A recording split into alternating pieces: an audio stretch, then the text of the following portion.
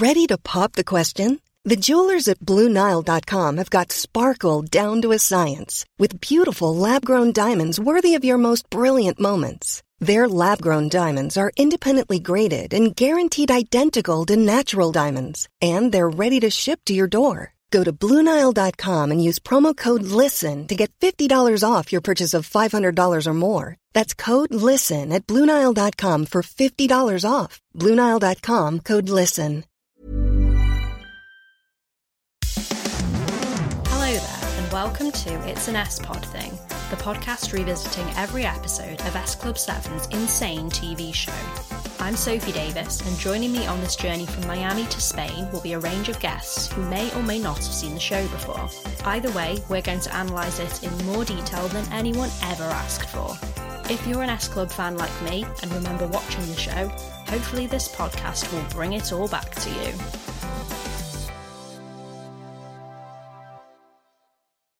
So, my guest on the podcast today is Shanine Salmon. Hello.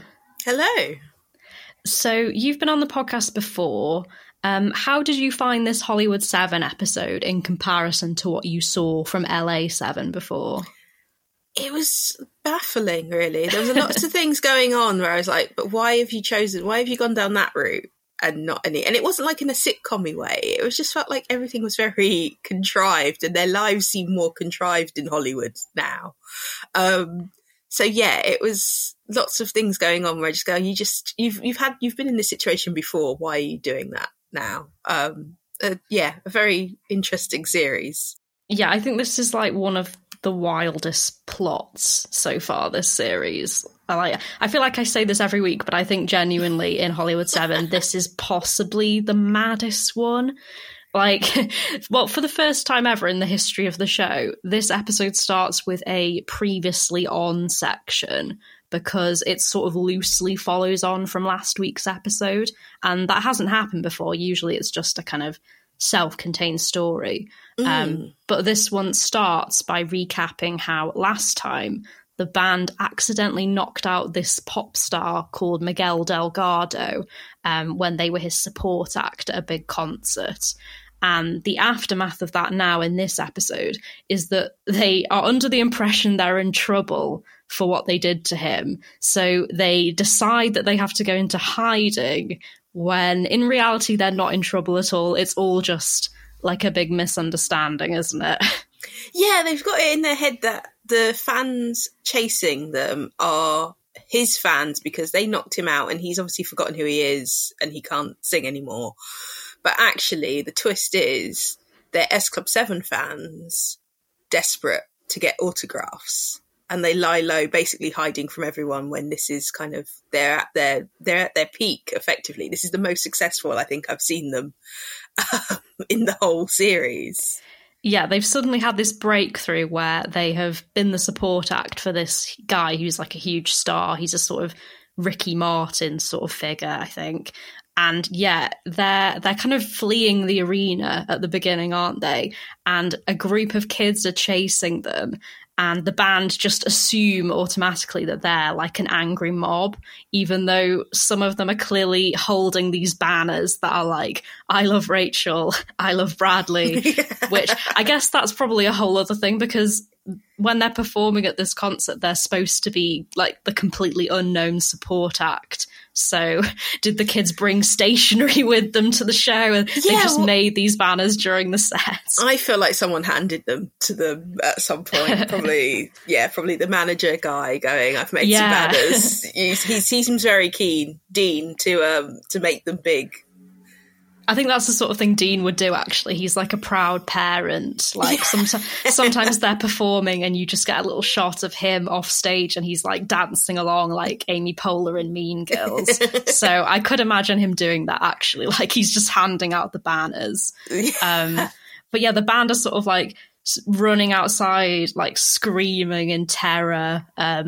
These kids are running after them because they want their autographs, but the band are like, they're going to kill us. They get their car from the valet, and when Paul hands him the ticket, he goes, here you are, geezer, which is the most British thing ever. And they just sort of drive away, don't they? And the kids are very miffed. Like one little girl is like, all we wanted was their autographs. Yeah, it's the start of the kind of chaotic, some mothers do have them sense of this episode, to be honest. Like, this is the theme throughout, where there's lots of misunderstandings that are just unnecessary.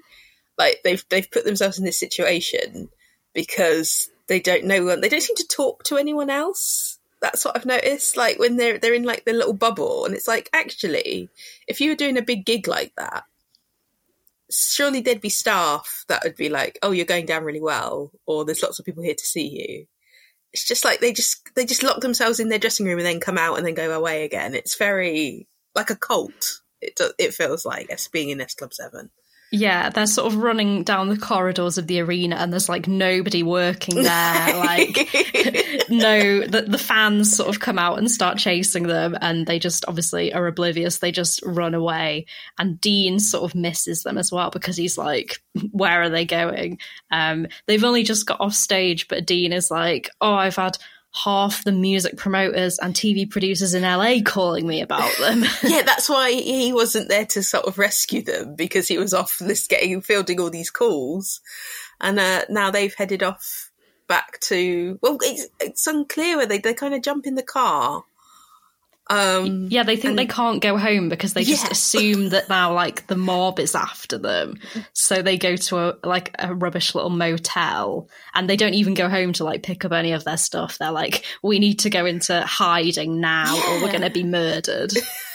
Murdered by these fans, because he's got kind of this reputation of having a very intense fan base. So yes, they end up in this horrible motel, very, very cramped, and you get again this coldness of how comfortable they are in that very small space together. Yeah, they're just in one room, aren't they? And they're all sort of like huddled in little blankets and stuff. Like, I think it says 3 days later, doesn't it? So it's been 3 days and they look like they've just had an absolute mare, probably because they haven't got any stuff with them. They've just gone over there with nothing. And just must stink for the last 3 days. They're that close, so it's fine. Yeah, there's a bit later, isn't there, where in the motel room, I think there's like a scene going on and then you hear like a toilet flush and then someone is like, oh, Tina's done. Paul, do you want to go in next? It's like this sort of bleak scenario they're in where they're just constantly going in and out of the bathroom, like taking it in turns. Yeah, and just a really grim, like, their whole American trip seems to be full of just these horrible, grim times. And yet they're still there, and they still seem to think it's going to come their way at some point. Yeah, maybe it's like denial, because it's like they finally got some success and some popularity in this episode, and they just can't accept it. Like, their minds are just like, nope, something terrible's happened. We have to, like, cope with this now. They're used to being failures, that's the problem, and they can't get out of that mindset. Yeah, that's how it seems. They're wondering how long they should hide out for, and Paul says until Miguel's fan club grow up and have kids. So Paul's in it for the long haul. And there's a kind of another issue coming up because they've almost run out of money already. I guess they didn't really have much on them at the concert. So they aren't really sure what to do because they think that if someone goes to the house, if someone goes to the house, they think like, oh no, we can't do that, we'll get spotted. They think even that if one of them goes to the bank, then they'll get spotted and killed, presumably. Because this is the point where Bradley claims that Miguel has links to organised crime. Yes, exactly. And that when he released some terrible album that got bad reviews, Tina says something about they're still eating baby food. Yeah. Because it was, So there's this kind of very seediness to Miguel, and they're terrified of his fans rather than him, because even though they've just knocked him out, and may have ruined his memory forever. Yeah, this whole plot just doesn't really make any sense because, in the previous episode, they accidentally knocked him out, but, like, nobody saw them do that. Like, it happened backstage. Miguel didn't, know it was them because he was just kind of, like, walking along and then he suddenly was unconscious. So, they're convinced, like, oh, people know what we've done. They're going to hurt us for it. but nobody saw them do it and they haven't told anyone. No. So it's very strange. Like, this is all just kind of like delusional stuff. That's it. Everything's in their head. Like, that's how they get through this probably horrible experience, by just being fantasists. Because, yeah, there's actually no evidence that anyone is after them or is even concerned about their presence or anything, really. This is the problem when there's 7 people in a band. They're all just kind of feeding off each other. Yeah, there's too many people. I've said this before. There's too many of them, and it's just fueling. One of them will say something, and it just seems to just be like Chinese whispers, and then it just kind of fuels the paranoia of all of them. And now they find themselves in a horrible motel, having a horrible time. It's their own doing. Guys, this is ridiculous. I mean, how long have we got to stay here for? Till Miguel Delgado's fan club grow up and have kids, I guess. Yeah, well, in that case, I want a room with a TV that works. We can't afford a room with a TV that works.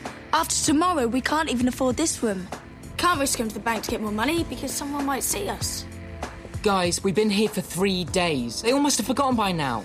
I mean, how bad can the militant wing of Miguel's fan club actually be? Put it this way, the last person that gave his album a bad review can now only eat baby food. You know, I heard that he's got connections with organised crime. Yeah, I heard his last album. That was a criminal record. But guys, those are just urban legends. I mean, they never really happened. Everything's going to be fine, and I, for one, am absolutely not afraid of Miguel Delgado's fan club. Mommy! Hello, pizza delivery. Bradley gets a pizza delivered to the room, and he tells the guy to, like, take it out of the box and slide it under the door. Yeah, I think this is one of the most disgusting things I've seen on anything, because they're just like, a motel carpet must be, even like if it's hoovered regularly, like, I would not want my pizza touching the floor. Yeah, there's a really bleak shot of it just like sliding along the floor. And Bradley goes, I kind of wish I ordered thin crust now, which I don't really get, because like, what difference does that make? Yeah, it still would have touched the floor, and it doesn't even get, like, the weird bit is, to me it seemed pretty thin because it doesn't like scrape off under the door. It's like intact, so they got like a really big gap, like a toilet. It reminded me of, have you seen that Peep Show episode where they get stuck in the nether zone in like the hallway, and Jeremy gets a pizza delivered and the delivery guy is pushing individual slices through the letterbox? So it's getting caught on like those like black, the fairy like, bit, brush things. Yeah. Yeah, it's exactly that. Yeah, I was, it was at this point where I was gone, things are low for S Club, and nobody else seemed that hungry. It was just him who was desperate for this horrible floor pizza. Yeah, that's where all the cash has gone. Bradley's just been ordering pizzas. And there's a bit later, isn't there, as well, where he's like, Tina's in bed and he's kind of like flinging the mattress around because he's like looking for pizza in the bed, and then he finds a bit and just tucks into it, and they're all disgusted. But they know how they're all disgusting. He's not actually usually the one that's the most gross. It's usually the joke is that Hannah and Rachel are really awful. Yeah, and actually the food stuff is often like Paul, now that I think about it. Like, yeah, I don't think Bradley loving pizza is a thing that's come up before. No, he's not like a mutant ninja hero turtle. This is not like his usual MO. So, like much of S Club, this has been brought in very suddenly, and yeah, it doesn't really make much sense. Mm-hmm. So while the band are obliviously hiding out in this motel, Dean is fielding all these calls from people who want to book S Club 7 for various things. He's at his desk sort of surrounded by post-it notes, and he's getting calls about the band performing at the Super Bowl and getting a star on the Hollywood Walk of Fame. And it's like, they were a support act for someone famous 3 days ago. Come on, guys. It's really, I mean, maybe in Hollywood in the early 2000s the fame happened that quickly, but there wasn't even really that much internet for them to for this to have escalated, so it just seems to be Dean's work. Yeah, it's just this overnight thing, and yeah, Dean has no idea where they are. I feel sorry for Dean in this episode. He's like, they're now my most successful band ever, and they've gone into hiding. What am I supposed to do? Yeah, this was his moneymaker, and they've disappeared. And I like his optimism that he's just saying yes to everything when he just doesn't know where they are. Like, they could be dead for all he knows. They could have, like, gone over a cliff or something. But he's just like, yeah, they'll perform at the Super Bowl. I'm really confused why, even if they don't trust many other people, why they couldn't speak to him. I know, it's bizarre, because I think there's a bit where they say, like, oh, you know, we need cash. Could we get Dean to bring us some? And then I think Tina says something like, oh, no, we can't put his life in danger. And it's like, but you could give him a call just for a chat. Like, you don't have to, like, meet him somewhere. You could just, like, call him and just see what's going on. Yeah, and he's already, his life's in danger already because, you know, he's associated with them anyway. It's not like people don't know he's the manager. All the bookings have gone through him. So why is it now suddenly, oh, he must not know he's associated with us? Like, probably do. They haven't thought this through. No, they've probably already got him tied up anyway. So why not just ask him for the money?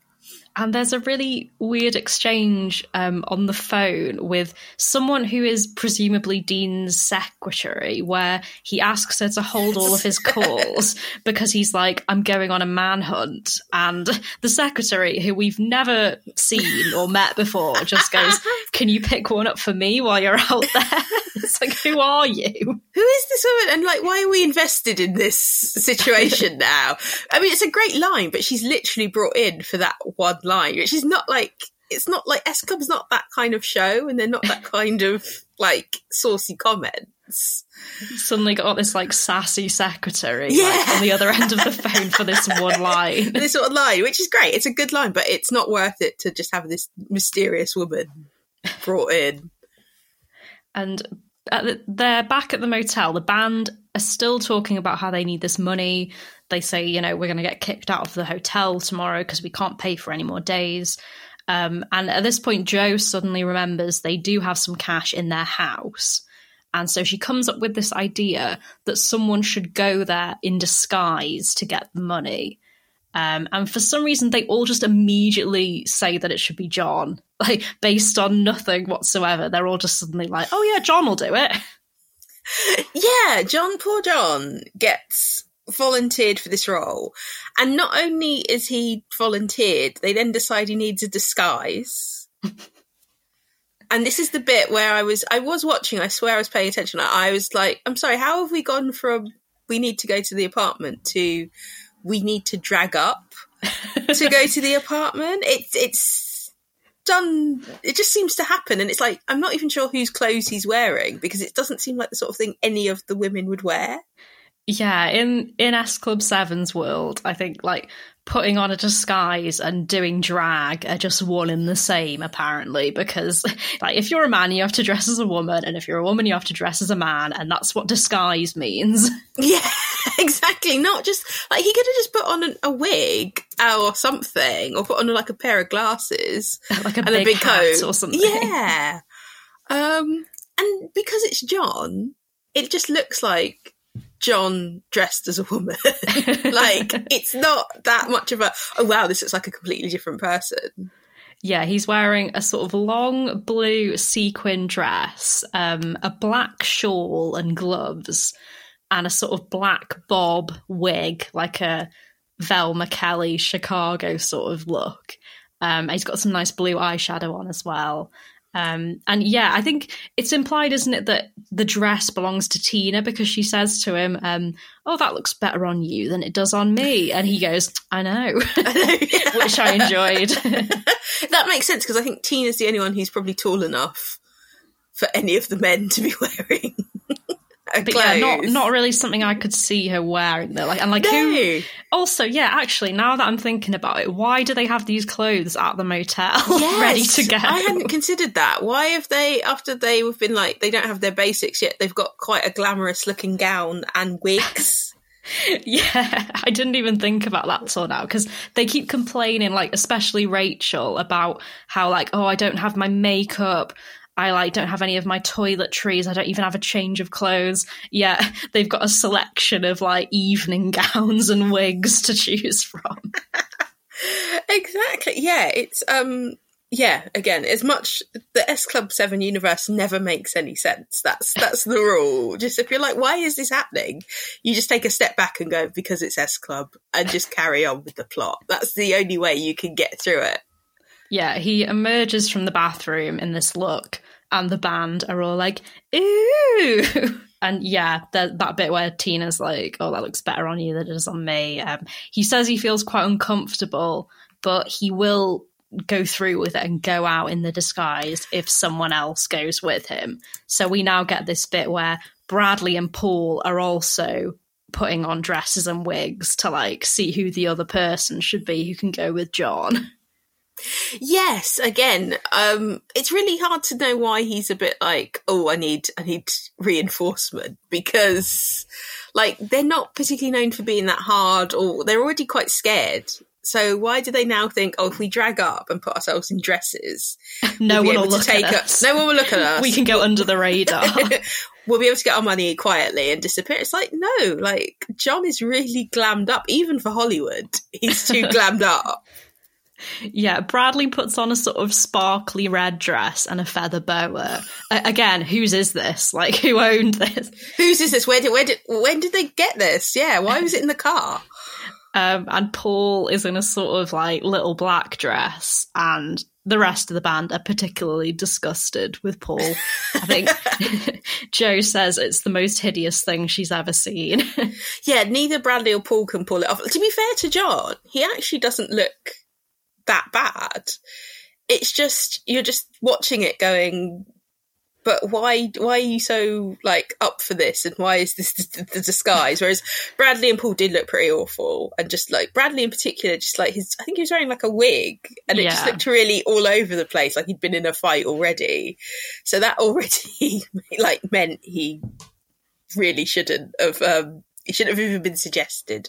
But then they're going for an alternative option, which is even more, again, why is this an option in the first place? Which is, they decide one of the women should drag up or go in disguise. And they go for the smallest woman. Maybe actually that's unfair. Rachel's probably the smallest woman. So they go for Hannah, who's really doesn't look like a bloke at all. Yeah, that's true, isn't it? Because Rachel is the one who sort of volunteers Hannah, and the reason she gives is, you're small so we can intimidate you. And it's like, well, if you're picking her because she's the smallest one, why are you dressing her up as a man? Yeah, exactly. And they're like, Rachel is much tinier. And yeah, if you're going to just send anyone to intimidate, just send Jo as Jo. And that's all that you need, just by yourself. Nobody's going to mess with Jo. Because in the next scene, John and Hannah arrive at the house in their disguises. Hannah is wearing a sort of like a suit and a fake beard. It just looks ridiculous. This is definitely like the gif I'm going to use to like put this episode on social media, where they sort of peer around the door, don't they? And it's just like, who thought this was a good idea? But it works because they go into the house and they encounter Dean, who is just sort of like raiding their fridge. And of course, he does not recognise them at all. No, it turns out Dean's an idiot. So they are in this great position, and he's like, who are you? And they try, like, John does this weird, I think he goes American. He's really like immersed himself in the character. Yeah, this random woman. Because at first Dean is like, who the heck are you? And John just immediately goes, what are you on about? I'm John. And then Hannah sort of hits him and he's like, I'm Joan. Yes. But yeah, putting on an American accent. And he claims that he's Bradley's girlfriend. And Hannah is apparently Hamish, who is Hannah's boyfriend. And she puts on a sort of gruff Irish accent, which is a good choice. It is a good choice, but it's like surely Dean would have met these people. Like, he's not that distant. I mean, debatable, but he seems pretty close to them. And yet these are suddenly full-on committed partners who are willing to break into the apartment. Yeah, I worry about Dean because, in the previous episode where there was the whole situation with, oh no, we've knocked out Miguel, they were sort of wheeling him around in a chair, like a Weekend at Bernie's sort of thing. And Dean was there and just had no, idea that Miguel was unconscious. Dean was just completely oblivious to the whole thing. And again, in this episode, he's just like, oh, nice to meet you, sir and madam. He's just, and at that point, he doesn't really seem concerned about where S Club are. Obviously, this partners that he didn't know about must know where they are. Yeah, because they say, at first he's kind of like, oh, why are you here? And they're like, oh, well, we're looking for Hannah and Bradley.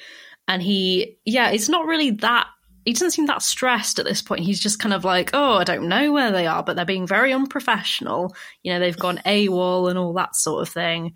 And they bring up Miguel, and Dean doesn't really know what they're on about. He's kind of like, oh, Miguel's fine. He recovered and he got his memory back 2 days after the concert. And so at this point, I think when I watched this the first time, I was thinking like, oh, okay, the penny's going to drop now that nothing's happened. But it doesn't, because the next stage of the plan is they decide they're going to go over to Miguel's record label to see if they can find him and apologise to him in person. Yes, again, this is and it's just, they don't bother consulting the others. It's like, oh, well, we can sort this now. But yeah, just bothering Miguel. And again, it's just constant. There's just, every decision they make leads to some awful new situation. And it's just this is enough. They've done enough. Let them get their money and explain what they've had to drag up. And that will be embarrassing. But yeah, somehow they somehow make the situation worse. And again, I'm not quite sure how we end up from let's go and apologise to Miguel to the situation they then end up in afterwards. And I love as well how, the two of them decide this, let's go and apologise to Miguel. And then when they go to the motel later and tell the rest of the band that they've done that, the rest of the band are all just like, oh, great. They all think that's a good idea as well.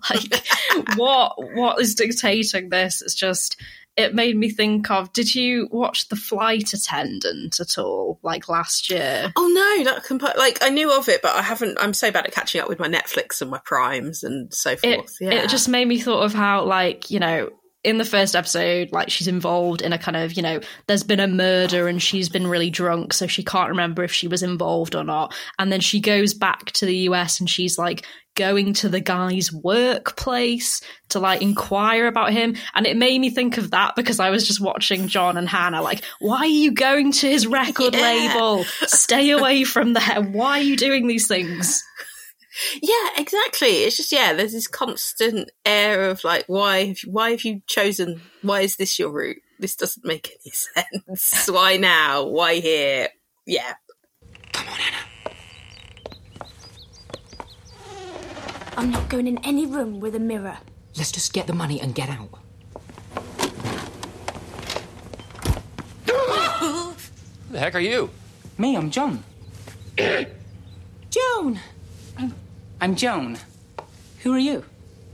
Dean Strickland. I manage S Club. How did you get in? Well, I let myself in. What are you doing here? I'm Bradley's girlfriend. Yeah. And your friend? This is Hannah. Hannah's boyfriend, Hamish. Top of the morning to you. Hamish O'Malley. And why are you here? We just came to see if Hannah and Bradley were around because we haven't seen them for a while. Yeah, you, me, and the rest of the world, Toots. Personally, I don't think they deserve a girlfriend as gorgeous as you. Or a boyfriend as hairy as you. Is that so? When you make decisions for your company, you look for the no-brainers. And if you have a lot of mailing to do, Stamps.com is the ultimate no-brainer. It streamlines your processes to make your business more efficient, which makes you less busy. Mail checks, invoices, legal documents, and everything you need to keep your business running with Stamps.com. Seamlessly connect with every major marketplace and shopping cart. Schedule package pickups and see your cheapest and fastest shipping options from different carriers. With rates up to 89% off USPS and UPS rates. And with the Stamps.com mobile app, you can take care of mailing and shipping wherever you are. Make the same no-brainer decision as over 1 million other businesses with Stamps.com. Sign up with code PROGRAM for a 4-week trial, plus free postage and a free digital scale. No long-term commitments or contracts. That's Stamps.com. Code PROGRAM. Because, they go over there and they say they're going to apologise and they're going to ask him to call off his fan club. Again, they're just assuming that, he's done some sort of an announcement and been like, you all have to turn on this band and hunt them down. And I like how when they're hiding in the reception, they've kind of got magazines in front of their faces, like they're being really sneaky. And it's like, you're already in disguise. What more are you doing? Yeah, exactly. Because if no one, and he isn't going to recognise them because he doesn't remember them. Yeah, and when they were supporting him at the concert, he was very kind of rude and dismissive towards them. So, and there's 7 of them. He's met 7 people in one day. He doesn't care about them at all. He's not going to recognise them. And this next bit sort of happens off screen because they go back to the motel and they're kind of, they basically say to the rest of the band, we went to see him and we did see him. And now John has agreed to go on a date with him. Yes, this is it. It's like, why? What has happened? And this all happened off screen. Yeah, we've not got any idea why Miguel was so enthralled by Joan, because it's clearly John in a dress. And I like how as well, before they actually get back, they're all kind of like, oh, why have they been gone for so long? And Bradley's like, maybe they didn't make it, maybe they got attacked. This is it. So they've now S-Club 5 and they're fine with it.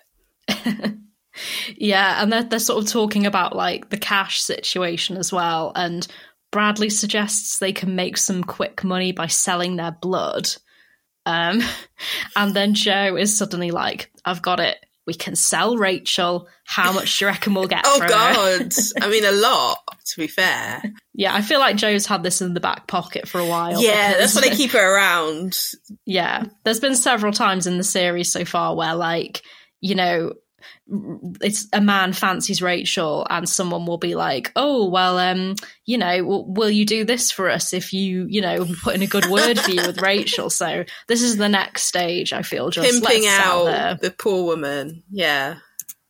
Poor Rachel. This whole date thing comes up.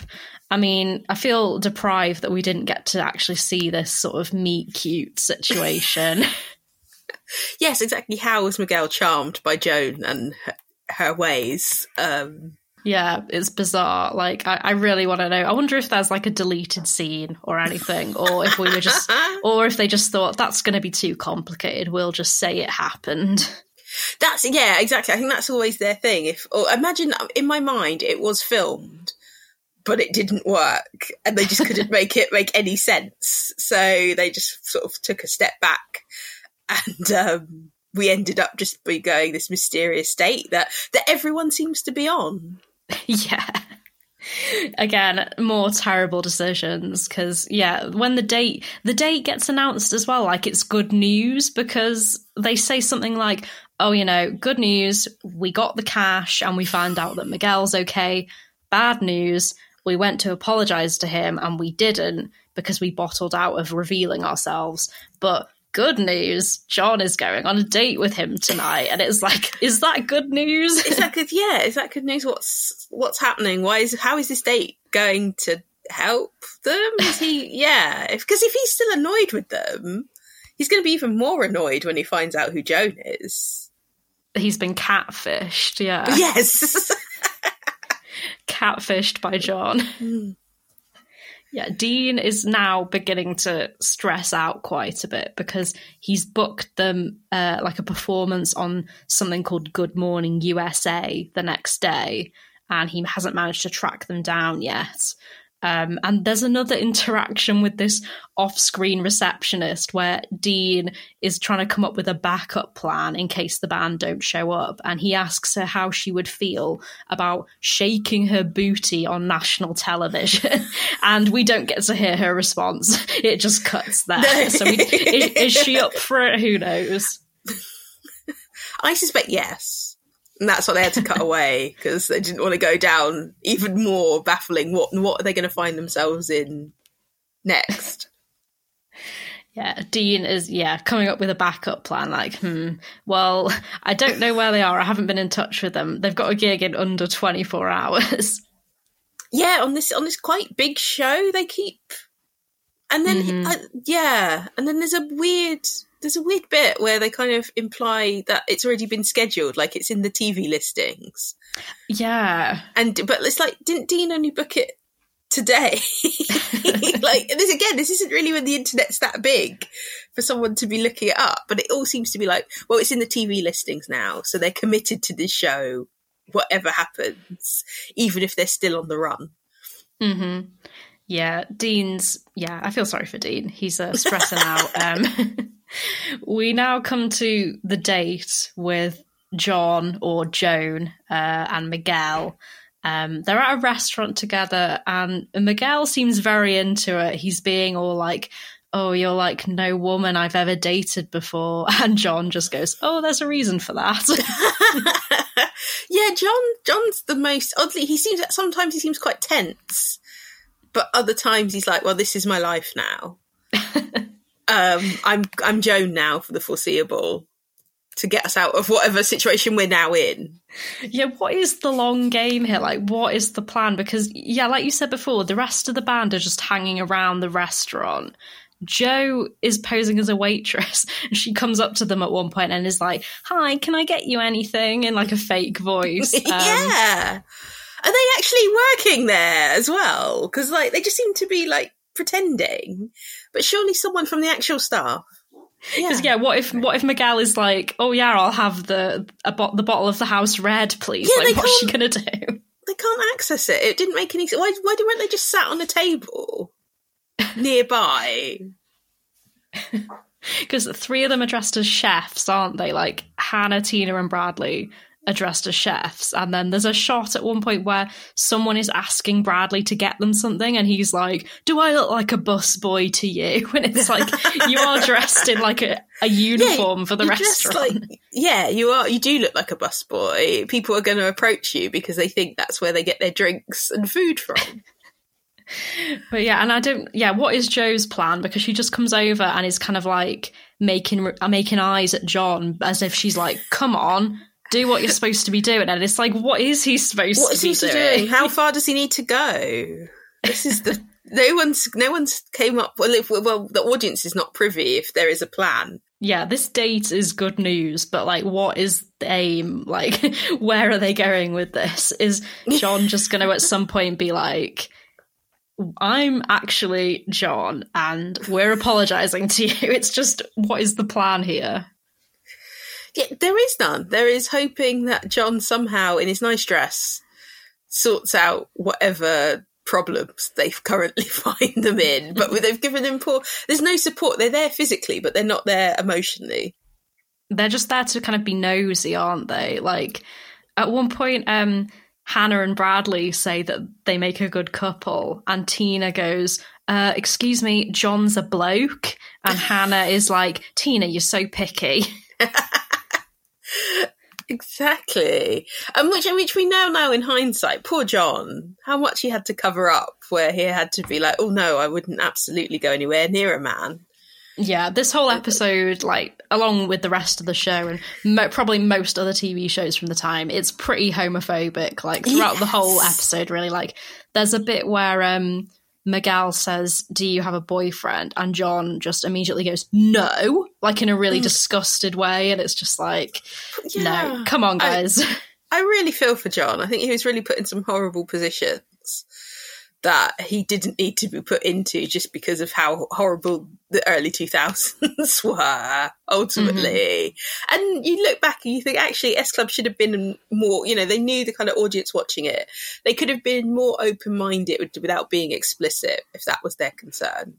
And you have this quite, if I was a young gay child watching S Club in the early 2000s, that would have terrified me, being like, oh no, dressing up as a woman's weird, and you only, boys shouldn't kiss boys, and all these kind of things.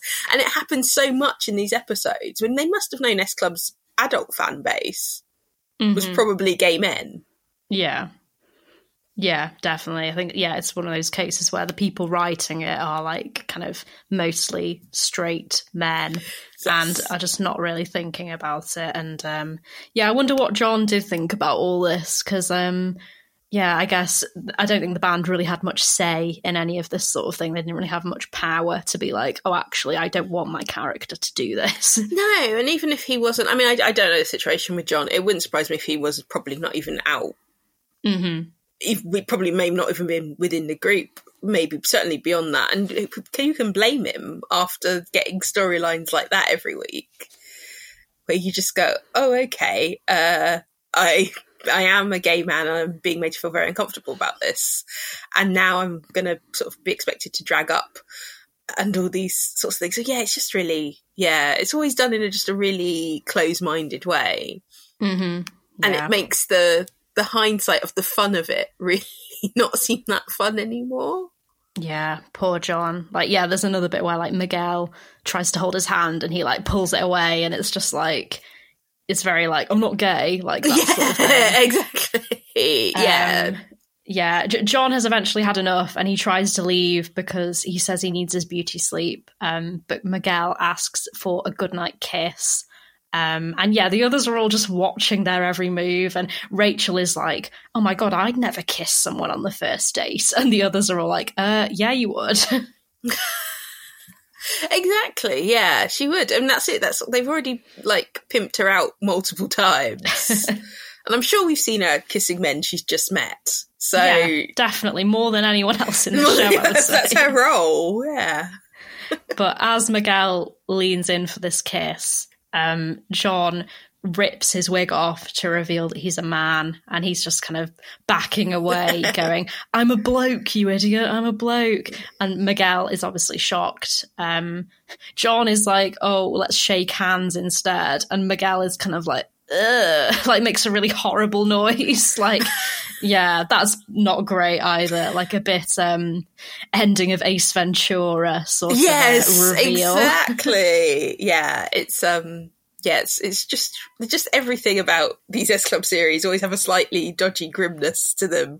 But he seems, I don't know. So Miguel again seems sort of shocked, but not. I don't think he reacts as horrified as John is. Yeah, I think the disgust is kind of a bit iffy, but I think he is correct in being shocked because all of the bands suddenly walk over to him and are like, it's us, it's S Club 7. And I think Rachel goes, we're the band who knocked you out. As if that's just a funny little thing. Don't you remember us? That's their one notable achievement.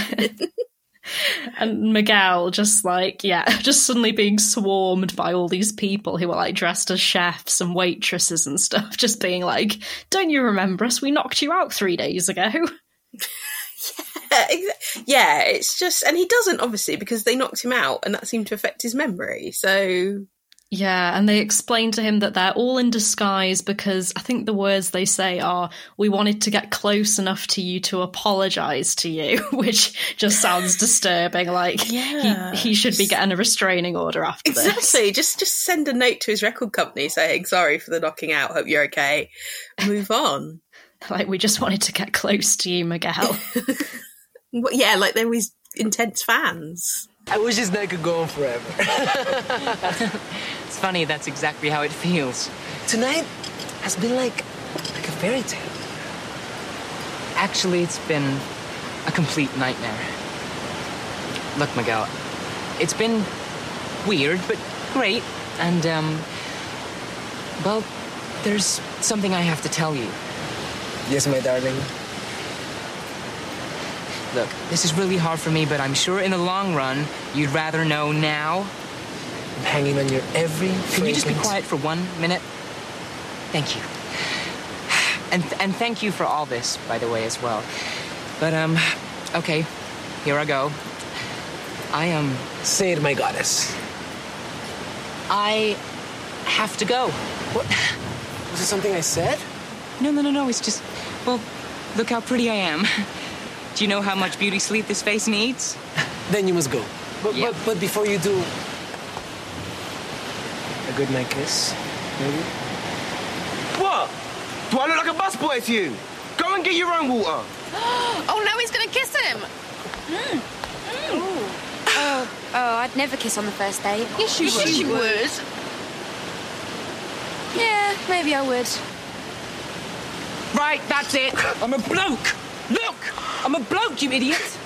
So much for the good night kiss. Can we just shake hands instead? Look, it's us. It's S Club. Yeah, we're the band who knocked you out. We dressed up in disguise so we could get close enough to apologise to you. Yeah, you very nearly got closer than that, huh? Yeah, can we not talk about that until after we're dead? Yeah, they ask him to call his fan club off, and he's obviously like, what are you talking about? And this is where the penny finally drops that they've been in hiding for absolutely no reason. And Miguel also very helpfully mentions he saw in the TV listings that they're on Good Morning USA tomorrow. Yes, exactly. These TV listings that have been reprinted for this very special performance. And it's like, oh, thanks for that info, Miguel. That's very helpful, actually. Because, yeah, I think he has a little dig at them as well, because he's like, oh, yeah, I saw that you're performing your terrible song on that show tomorrow. Oh, Miguel, yeah. Yeah, and a character trait of Miguel is that he always reads the TV listings every day, presumably. That's where he's seen this. Exactly. Like, yeah, why is he? Surely he's got people who do that for him. Yeah, he's a big star, but he's like, oh, I noticed when I was browsing the TV Times this morning. So the date is over. Presumably, that's the last we see of Miguel, I'm guessing. Yeah, I don't think he'll be in touch to see how they get on at the recording. He must be traumatized. He's had, like, meeting S Club 7 has just ruined his life. Like, they knocked him unconscious. He went out on stage in front of a load of people and embarrassed himself because he had no memory. And now he's been catfished by John. Yeah, the worst couple of days. Apparently the rest of the gig went okay, so he'll just focus on that. Yeah, I won't say poor Miguel, because he was quite rude in the previous episode, but, like, he has not had a good time. He hasn't benefited from meeting S Club 7 at all. No, he's had a terrible time. His gig was nearly ruined by these people. I would just be like, I don't want these people anywhere near me. And again, resort to the restraining order that he should have got probably a while ago, particularly after that disastrous date. Yeah, he's definitely going to be on the phone to people afterwards, like, I need to get a restraining order against these 7 people. Yeah. Then the next morning, Dean is at Good Morning USA. He still has not heard from the band. So even though, like, the date happened at night, didn't it? So the date has happened. They've learned about this Good Morning USA booking, and they haven't thought to call Dean or anything. Like, presumably they've just gone home and, like, gone to bed. Because the next morning, Dean is sort of waiting for them at the set of this show. Like, I hope they're going to turn up, but I haven't spoken to them. And, like, this poor, like, the lack of television staff that we see, who must be going mad because they don't know how they're going to fill that time when they don't know if this band that they've taken a huge risk on, frankly, are even going to show up. Yeah, he says it's the old manager's motto, if you book them, they will come. It's like, not if you haven't told them about it, Dean. I know you've tried. You've been calling them and presumably leaving them messages, but he knows they're useless as well. Like, he's been their manager long enough to know that he needs to hold their hand at every opportunity. And he does tell the people at the TV show that the backup plan is he's learned the dance routine himself, which I would have liked to have seen. Him doing, he could do all 7 parts. I mean, there's only like 2 of them that sing at a time, so he would have been fine. Yeah, he can be Bradley and Joe in this song. He can do all the sort of the worm and stuff that John's doing as well. I would like to see that. Yeah. I would like to see, Dean's not a young man, so he'd do his back in. Mm-hmm. But obviously the band do show up right at the last moment.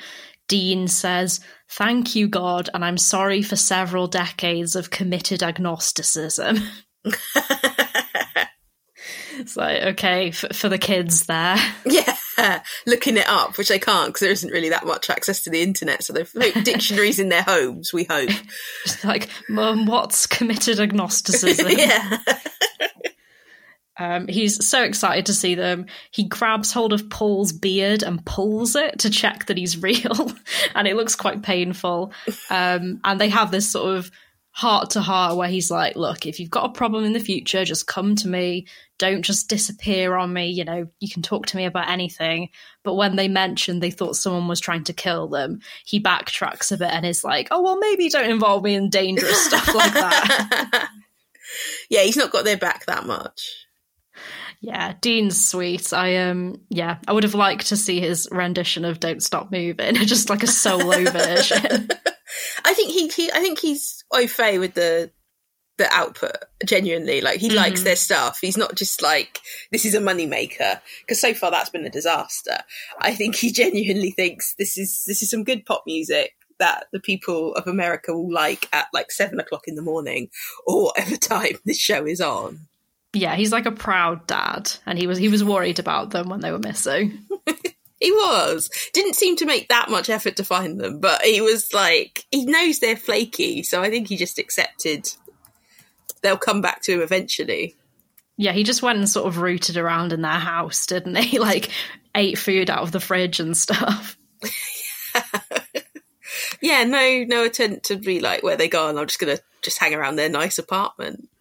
So they go on Good Morning USA, and the episode ends with them performing Don't Stop Moving, which it's been done in this series once before, but I'm not complaining. I really like this song. It's a good song. It's one of their best. Yeah, and they're just sort of performing it in the middle of an empty road. Yeah, and it goes on. I mean, so I was looking at this. The episode's about 23 minutes.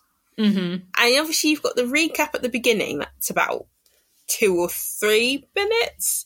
This song, which I'm not even sure if it is that long, genuinely, I'm sure it goes on for like 4 minutes plus. Yeah, it's quite long. Like, I always think with this song that it's ending, and then it gets to the bit where Joe's like, forget about your fears tonight. Yeah. And it's like, okay, we've still got another bit. Just as you're like getting up to leave, you're like, oh no. And yeah, imagine if a TV show had this setup where it's like, we get a band on and they perform in the middle of an abandoned road. Like, I think it's Good Morning America is like a TV show, isn't it? Like, I think that's what this is supposed to be. Yeah, it's like their equivalent of a sort of like a cross between Good Morning Britain and This Morning. And they would usually be performing on, like, I guess, a sort of outdoor stage. I think it's that sort of Yeah, they're usually like it? glass studio.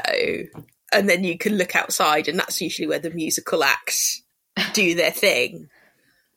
But yeah, I enjoy this. I do like this song. And one of my notes just says, John is doing so many backflips. So I think he does about 3 or 5 throughout the whole song. That's his one role now. Like, you're not needed to sing, so you might as well give this morning performance the energy it needs. He's celebrating his nightmare is over. He doesn't have to live. He doesn't have to live as Joan anymore. Yeah. And they have to go back to that horrible motel that's covered in pizza. Oh yeah, I feel bad for the cleaning staff there. They're going to walk in and be like, "What happened here?" Yeah. Yeah, take away. I'd charge them extra just for the amount of work that's going to take. Yeah, they can go back to their own home now and mess that up. Yeah, back to the nice apartment. And Bradley can get a pizza delivered, like, properly. Yeah, in the box. He can keep the box. Now that I think about it, why did he want it slid onto the door? Was he worried the pizza man was going to be like... I think like an assassin. Yeah, I think... But then why call out? Why get a takeaway? Because you're that worried. In the scenario in Peep Show, they got it slid through the letterbox because they physically couldn't open the door. Yeah. Whereas they could escape. They often escaped here. They could do, in their different outfits. Bradley's like, we can't risk it. We can't risk it, so we have to have this horrible now. And, carpets in those places. There's going to be carpet on the pizza. It's just going to be disgusting. Yeah, I would not eat floor pizza from a motel. That's disgusting. So, any final thoughts on this episode at all? Just confusing. But you know what? I think the end performance, I haven't seen the rest of the episode yet. I think that might be enough to get them attention now, because it was very good. I thought. I really enjoyed it. It's one of their best songs. They look like a band. But, the preceding 20 minutes or whatever, you just think these people are a mess. They don't deserve any success. They should not be left to their own devices. But luckily they've got Dean. And hopefully Dean will guide them in the right direction, because they're clearly not capable of doing it themselves. Yeah, they're a mess. I do quite like how in this series, often it feels like the songs are kind of chosen at random, whereas in Hollywood 7, they did Don't Stop Moving in order to get their record deal, and now they're doing it again on this Good Morning USA so show. They know it's their one good song. Yeah, they've pulled out the big guns. It does mean for audiences who have probably at this point heard Don't Stop Moving 1,000 times, it just doesn't seem to be a vehicle for them to show off new singles and stuff. Because obviously at this point in the industry, in the time, you still want people to buy the album, so you can't actually have all the songs in the series. I can't remember what the time scale of this is, because sometimes a series comes out and then the album comes out afterwards, so it's almost like a promotional thing. I'm going to look up when this album came out, because I was going to do it before and then I forgot. Because I know S Club 7, but my timeline's a bit rusty. I would say Don't Stop Moving. It's an early one, isn't it? Not as early as you'd think. Oh. No, it's not like the first album. No, I think it might even be the third album. Oh, so maybe is there this is our really good recent song? So 23rd of April 2001, and this episode is December 2001. So the single is out. I'm not sure about the album. But, so this is their key single from it. That makes more sense. I thought they were they knew the time was up. They're going back to their original songs.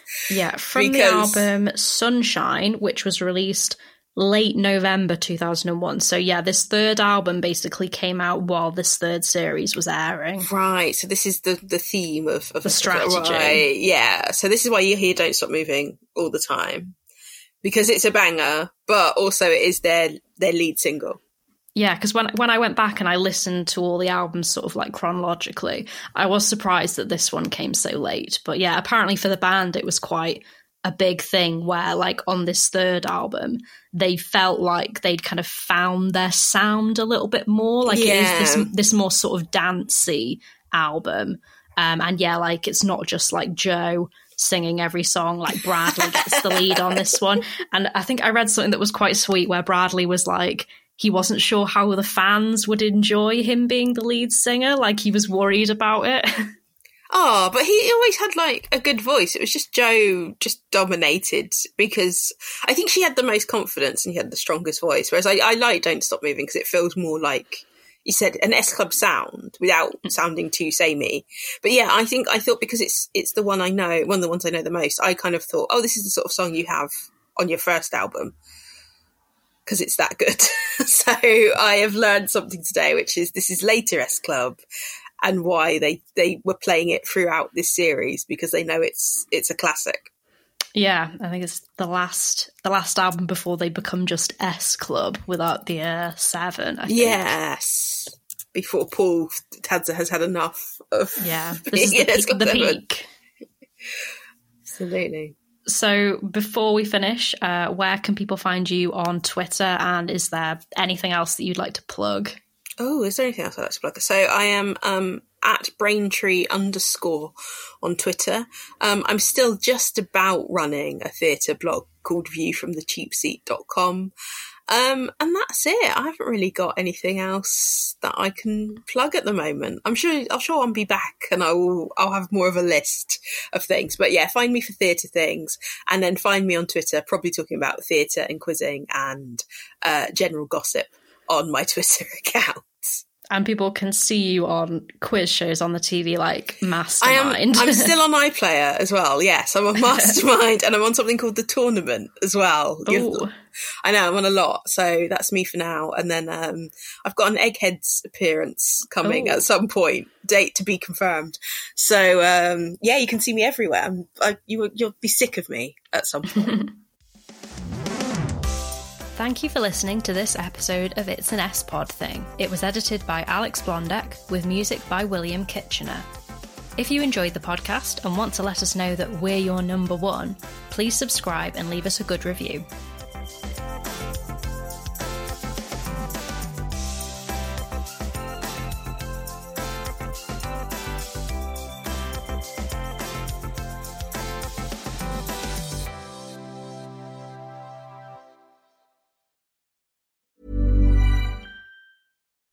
When you make decisions for your company, you look for the no-brainers. If you have a lot of mailing to do, Stamps.com is the ultimate no-brainer. Use the Stamps.com mobile app to mail everything you need to keep your business running with up to 89% off USPS and UPS. Make the same no-brainer decision as over 1 million other businesses with Stamps.com. Use code PROGRAM for a special offer. That's Stamps.com, code PROGRAM.